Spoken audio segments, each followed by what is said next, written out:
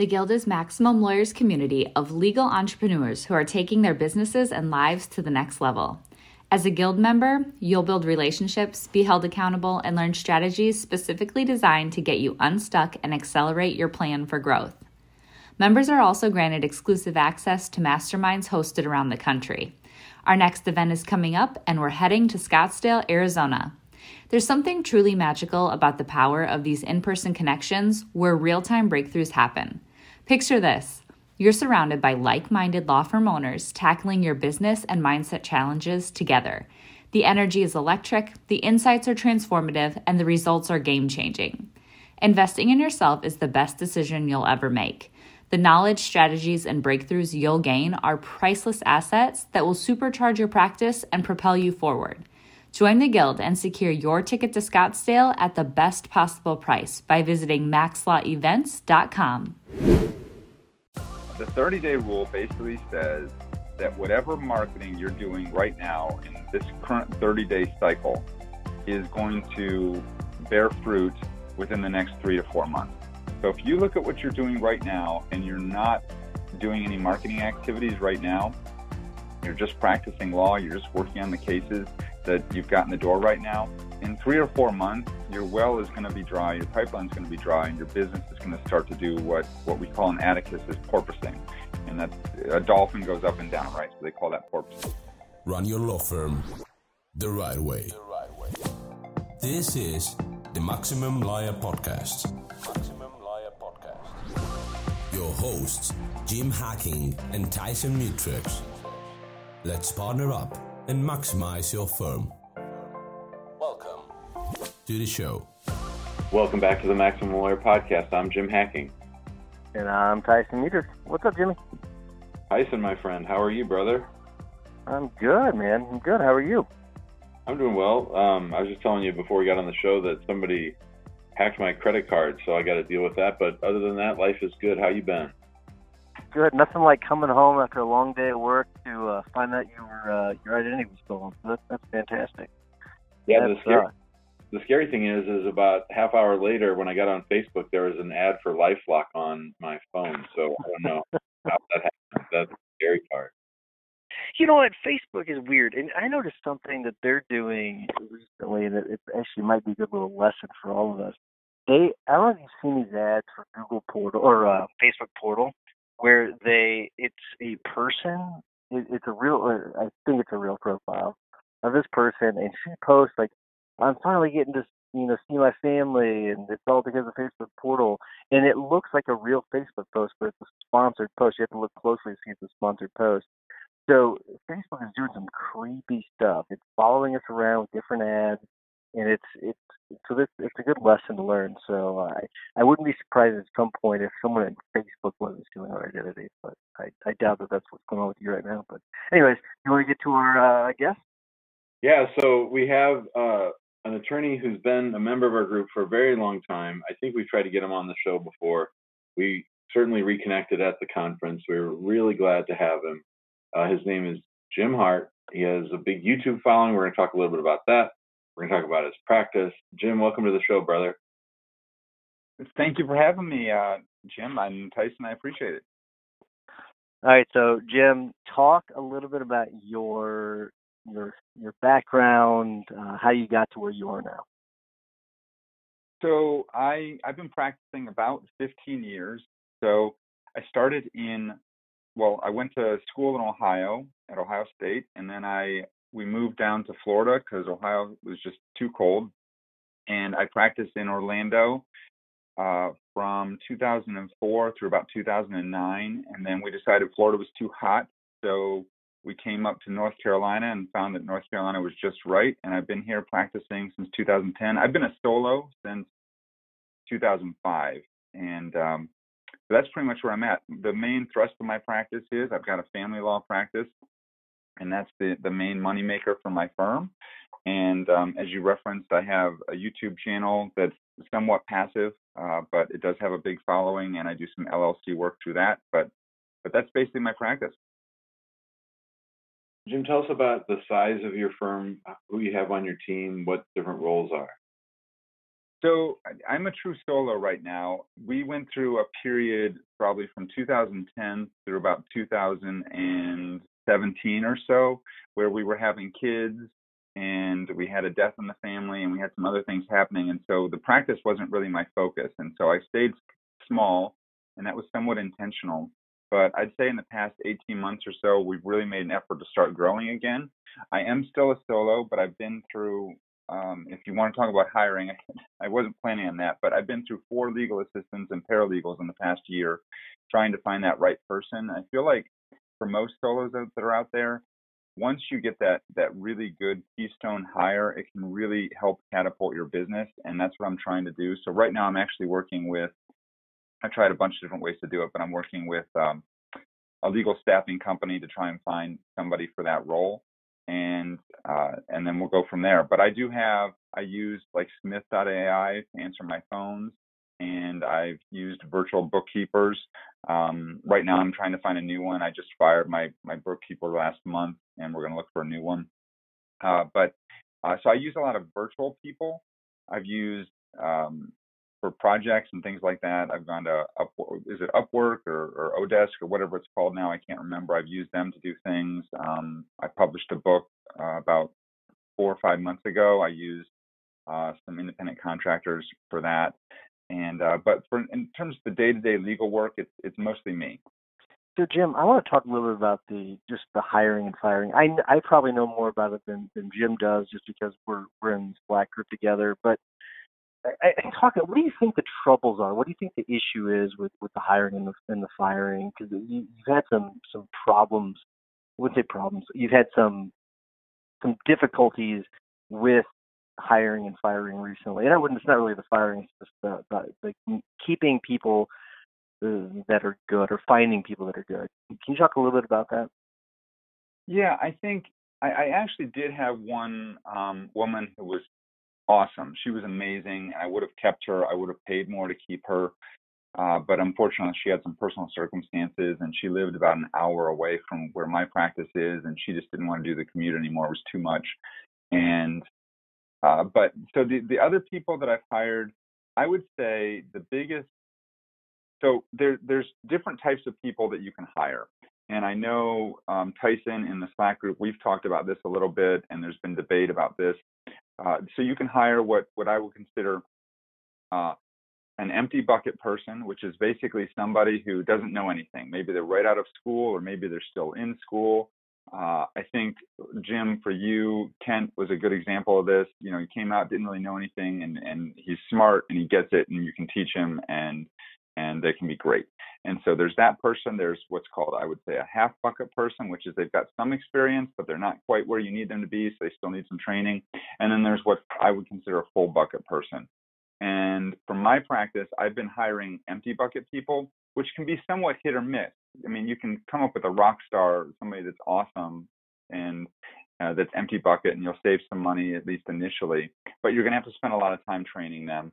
And even if they are a rock star, you're still going to have to spend a lot of time training them, versus what I'm really transitioned to and what I'm looking for now is really somebody more of a full bucket. It's going to cost me more in terms of investment, what I'm going to have to pay to hire them.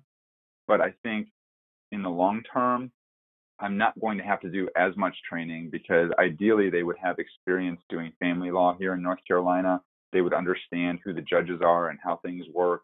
And so I would have to teach them like my systems and values for my firm, and hopefully they would mesh with that. But I'm not going to have to teach them as much about, here's what a motion is, for example, and here's how we set a hearing. So, because they're going to have some familiarity with that. Does that make sense? Yeah, that makes total sense. And so, are you practicing in different areas? Are you is it just in Cary, or are you practicing all over? So my geographic region is basically Wake County. Occasionally we'll get some, which is Raleigh, the Triangle in North Carolina. Occasionally we'll get some cases from Durham County, which is like where Duke University is. But primarily we're in Wake County. We've got a big enough county that I don't need to go to 4 or 5 different counties. It's a pretty big metropolitan area. So you mentioned the empty bucket, half bucket, and full bucket. Are those things that you learned from Atticus? And will you talk a little bit about Atticus and your experience with that? Sure. Yeah, those are things I learned from Atticus. We did a whole module on hiring, and what Tyson's referring to is I am in a program called Atticus, which is some people have different phrases for it, but basically it's a marketing program. And every quarter we fly down to Orlando. We fly in on a Thursday morning. We meet with our group, which right now is about 30 attorneys, and we've gotten to know each other over the past 18 months because we're meeting every single quarter in Orlando. And we stay through Thursday evening. We usually have a happy hour. Some of us go out to eat dinner somewhere. And then Friday morning, we get up early. We have meetings through the day on Friday, and then we cut off at 3:30, and then we catch a flight right back to Raleigh in the afternoon. And people are, I think the farthest person we've got is somebody's coming in from, I want to say Winnipeg, Canada, maybe. And we've got some people from Boston and Chicago and Iowa, a lot of people from Florida. And there's another attorney that's here in Raleigh that we're usually on the same flight together. So, but that's what we do. And then in months when we're not meeting in Orlando, we have a call with a marketing coach that basically keeps us accountable and goes through we do 90-day plans every single 90 days and make sure we're doing what we need to be doing. And, my experience with Atticus is they've got different levels for different practice areas. This is kind of the mid-level program. And when I do Atticus, my revenue goes up. When I don't do Atticus, my revenue stays stagnant or drops. And so, I think there's a lot of value in it. Other people have different opinions, but it's been great for me I've been doing it in one form or another probably since I started my law practice in Florida. Jimbo, I really like the description on your homepage or about your about page, I guess it is, where you just sort of walk through how your parents got separated when you were 5, about going to law school, your initial practice, and then launching your firm, moving to Carolina, and then you have a section in there on the future of your firm, a section on personal stuff, and then your bio. I love that the bio is buried at the end. Talk to our listeners about why you think such a descriptive, I know you like to write, but such a descriptive history of you is a good thing to put on your website.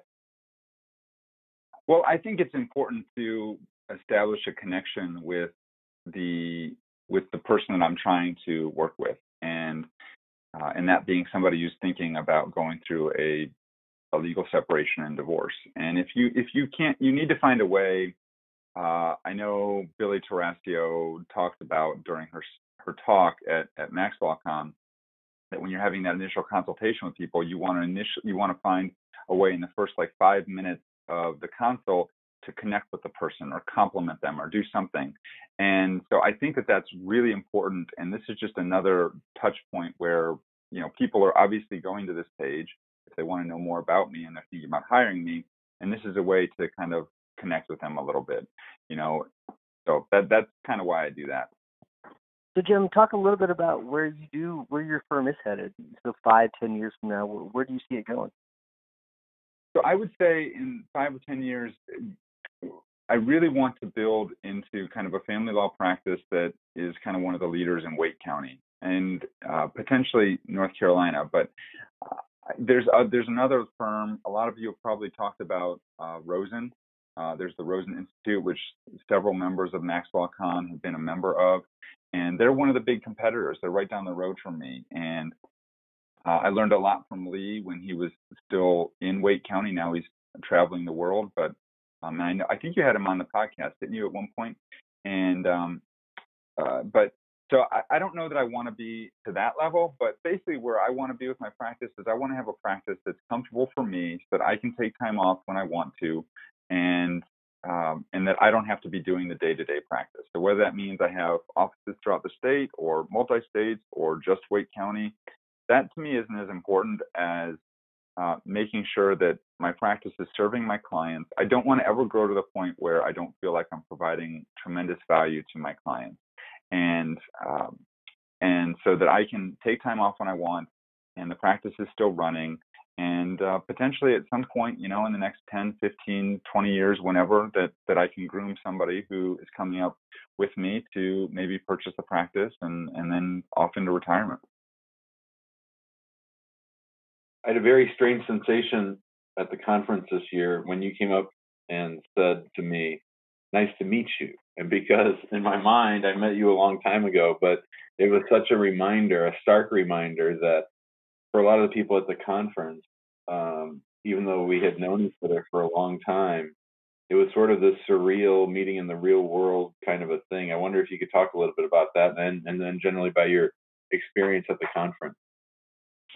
Well, the conference, I just have to hand it to the two of you. The conference was awesome. It was hands down one of the best conferences I've been to that I can recall. And certainly it was one of the best legal conferences I've ever been to. It's funny, I went out to drink, which is a big thing for my practice. Like network, a lot of you talk about online marketing, and that's a big focus of discussion with people in the Facebook group and things. But I'm a big offline marketing person. I do a lot of my networking things offline. I get a lot of business from referrals. And so I was having drinks with another attorney last night, and we were talking about there was another conference that he went to where he had been invited to go. I don't know how much it cost him. I know it was probably around $1,000. And he went there, and he said it was like this dog and pony show that he wasn't sure what he was getting into. And they showed him the different services, and it was basically a big sales presentation for this group that I'm not going to name. And the pricing was ridiculous. And he went to the back of the room and was like, "I want my money back. I'm out of here." And they initially were a little reluctant, but they ultimately did give him his money back. And he said he spent a couple of days because he had some friends where the conference was, and he just hung out with them and didn't go. But that's not Max LawCon. Like, you are the antithesis of that, and you've just done such a good job creating value and creating a community. I think that's probably the most important thing. Is everyone that we all know each other from the Facebook group. So you walk through people in the happy hour and you're like, "Oh, hi." It's like you're old friends. It's like you've met all the time. It's just, you're taking those online relationships offline, and it's just such a wonderful experience because of that. It's all the members is what it is, Jim. It's not really me and Jim. It was started off me and Jim, but it's really everyone else. So I think that's what makes it great.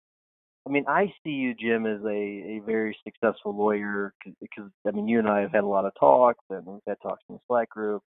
But I want to know what you struggle with the most. What's the thing? Because you seem pretty content being a solo. I mean, so I can't imagine hiring and firing. Like, what is it that you really struggle with? I'll be honest, Tyson. I don't want to be a solo. I want to grow, but I struggle with that. I struggle with that all the time, and but I'm probably a bit of a perfectionist as well, and it's hard for me to delegate. I know that's probably true of a lot of people that are in the group, and a lot of the people that I've let go. The work product that they give out is not up to the quality that I want. Now maybe this is my issue. Maybe these people were perfect people and I let them go for the wrong reasons, but honestly I don't think that was the case. And so I would say what I struggle with is the process that we're all going through and trying to build and grow our firms. And the way I've mapped it out for myself and would like to move forward is, it's important to get this, I call it a keystone hire, because if you get this one keystone hire, somebody can come in and ideally like run your law firm, except for practicing law. That's going to free up your time to do more marketing and do the offline marketing that I think is so important. And the more offline marketing I can do, the more cases I can bring in, then I can hire more people, and then we can start to grow into something that truly is a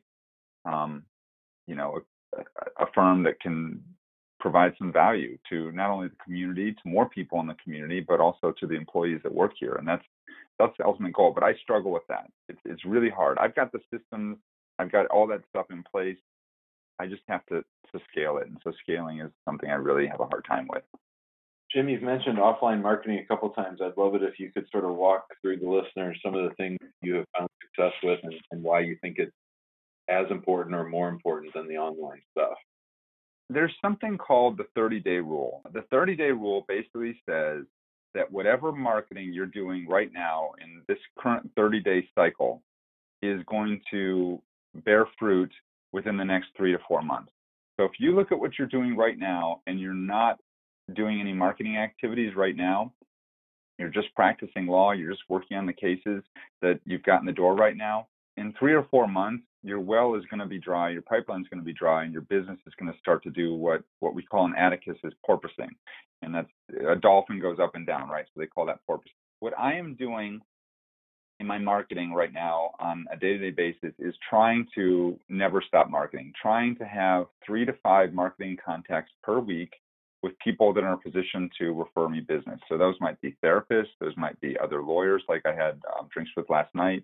They might be friends from my kids' school that potentially know other people in the school that might be going through a divorce or separation. And it doesn't matter who it is, but if you're having those 3 to 5 contacts per week, ideally 5. If you want to grow, I think you need to have at least 5. If you want to stay where you're at right now, 3. If you want to just fizzle out and die, then nothing. But that's what I do is I'm trying to have those 3 to 5 contacts per week. And those contacts might be in the form of coffees, lunches, after dinner drinks, whatever.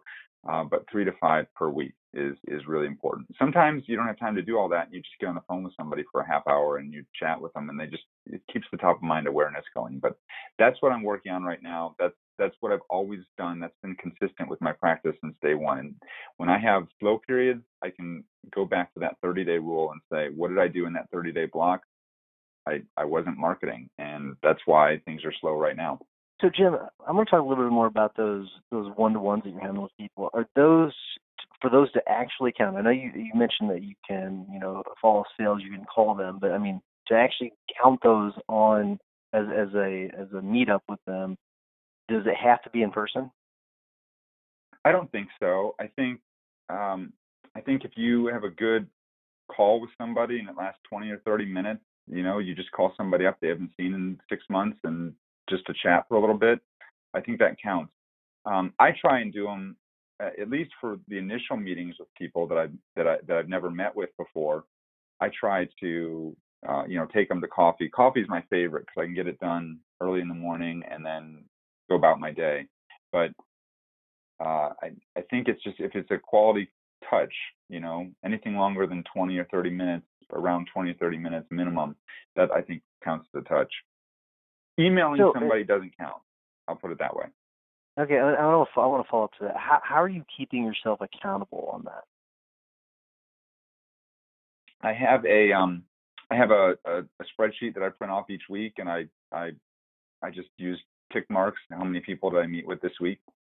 And I try and track it. I'm not always great. Like when I have a legal assistant in place and I have more time, I do a better job of tracking it. Right now, it's while I'm waiting to find somebody. What's the phrase? Hire slow, fire fast. So it's taken me some time to find somebody, but typically when I do have somebody in place and it's not just me, I'm much more. I basically just track it with tick sheets. Very cool. Jim, when it comes to that hurdle of scaling, if you had to sit for a second and think, what's the biggest impediment in your mind? Not the procedural thing or the hurdle, but rather the psychological block that's keeping you from scaling. What would you say that it is? I think it's fear. I think it's fear of being successful, fear of not being successful.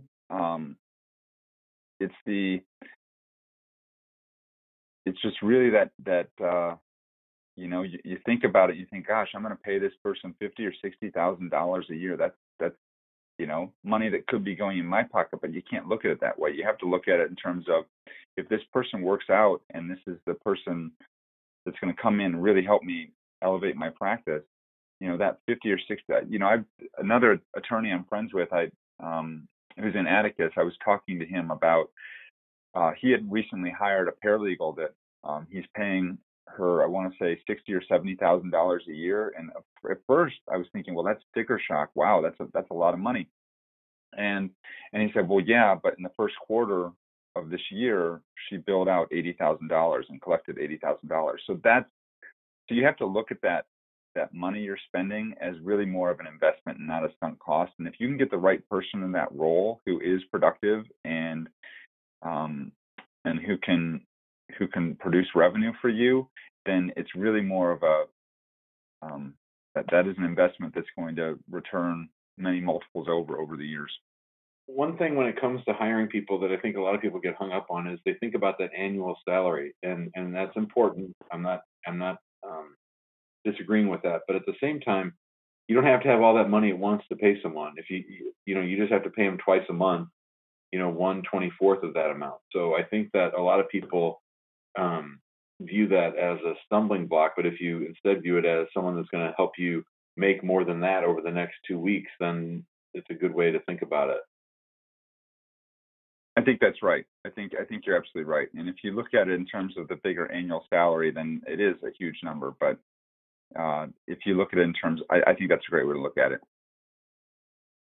All right, Jim. So will you commit to hiring a new person in the next 120 days? Oh, absolutely. I've already, like I said, I already hired a search firm, and I've also got an ad running on Indeed looking for people. And so I absolutely, I'd like to have somebody in place by the end of, I'd say, July. Okay. And do you have all the systems and procedures in place whenever they start? They're ready to go and get trained up? I absolutely do. I don't remember who. I think it all started with Ryan McKean with Tetra, right? And yeah. And I know a bunch of people have jumped on that Tetra bandwagon, and I've probably got 200 pages on Tetra now on how to do different things.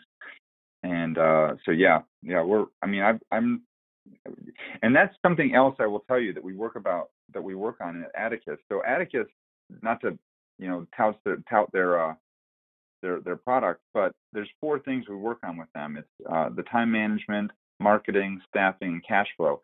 But what we're working on this quarter that's really important is score sheets. And there's a book by Charles Coonrant, I think it's called Scorekeeping for Success, maybe. And I can send you a link to the book if you want to put it in the show notes.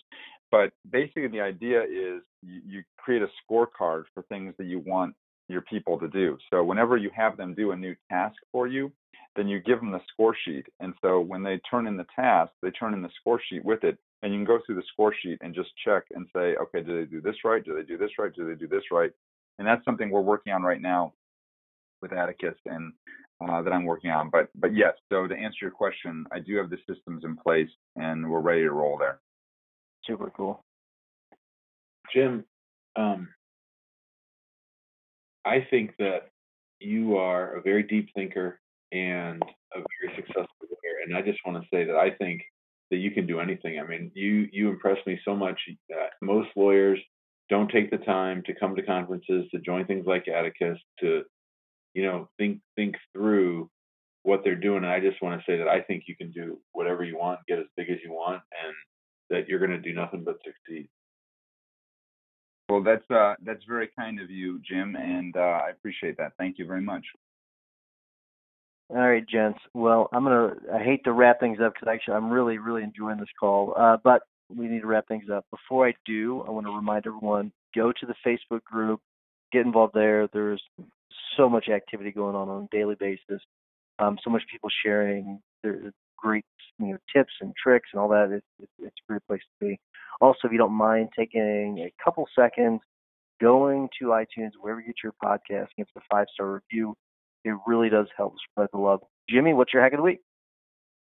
All right. So I talked before on the Facebook group about things that I'm haunted by. I've been haunted by the comment of Ollie Bilson when he said that most of us we don't have the capacity to match our opportunities. I was haunted by Sandy Vann and what she said at the conference when she said nothing but A players, no B players, no C players. But the thing that I've been thinking about a lot lately is I'm reading a book called Scaling Up. We've talked about it on the show before, Vern Harnish and the Gazelles group. And in talking about growth, he said that as you grow and you get to about 5 or 6 employees, that you have to start delegating things that you're not good at. But then when you get up to like 10 or 12 or 15, then you have to start delegating things that you are good at. And that eventually, oftentimes what happens in growing companies is that the thing that the entrepreneur is best at becomes the weakness because he or she never lets it go. And that retards growth. That holds the company back. So that's what I've been thinking about. It's a great book. It's one of those books, sort of like the E-Myth or Profit First, where you're reading it and you're like, I could read this book every 6 months and take away new things each time. It really is a good book. So the hack is, I guess, once you get to that level, you start to delegate those things that only you can do. Is that what the hack is, or the book The Hack? I started a list. It's called I Don't Work Here Anymore. And it lists all the things that I've been doing that I'm getting rid of over the next 6 months. I love it. All right, Jim, what is your tip or hack of the week? So I've been thinking a lot about this, and we've already referenced some things like Atticus and Not Stop Marketing and things like that. But I would say, kind of in line with that, and a tool that I use that really helps me to stay focused and to manage my referrals. So we all have these CRMs that we use, right? So some people use MyCase, some people use Clio, some people use Filevine. They use all these different CRMs. Something that I've done is, in my practice, I've actually got a separate CRM for my referral relationship.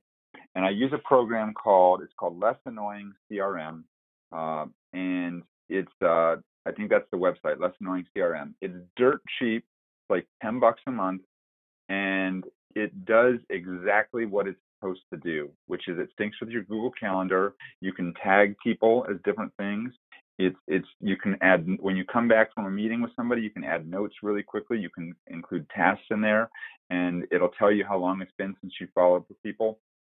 And that's something I always use. So I put all my potential referral sources into that list. Once I've made a coffee with somebody, they go in there. I come back from MaxLawCon, and I talk to people. They go into that database, and if you use MailChimp, it syncs with MailChimp, so you can put people on. You can tag them, and then it goes to a list in MailChimp.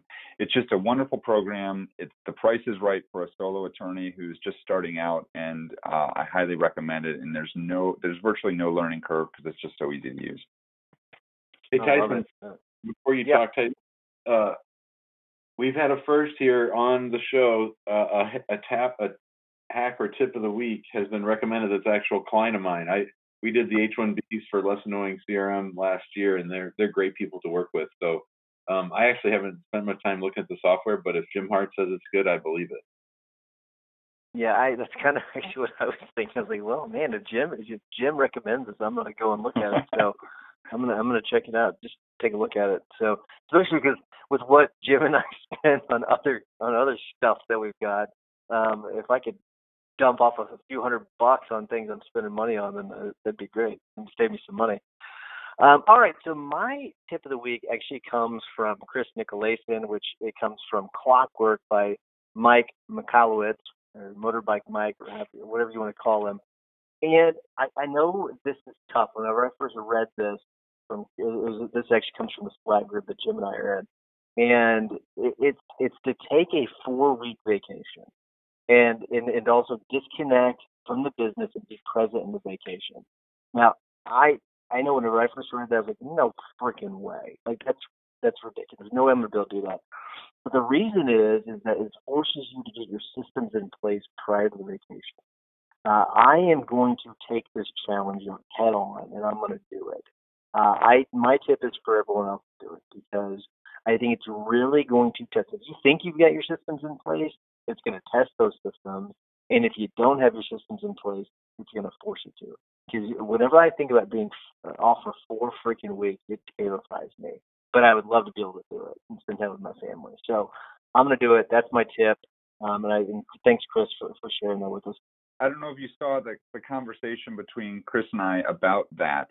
And do you know the difference? And you may have seen it, but do you know the difference between a 4-week vacation and a 2-week vacation?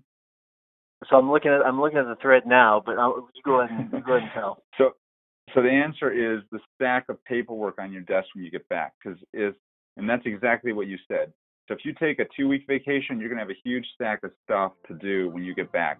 If you take a 3 or 4 week vacation, there's not going to be a stack. And the reason for that is because most things can wait 2 weeks, but a lot of things cannot wait 3 or 4 weeks. They need to be done. And so someone in your office is going to say, we need to get this done before they come back.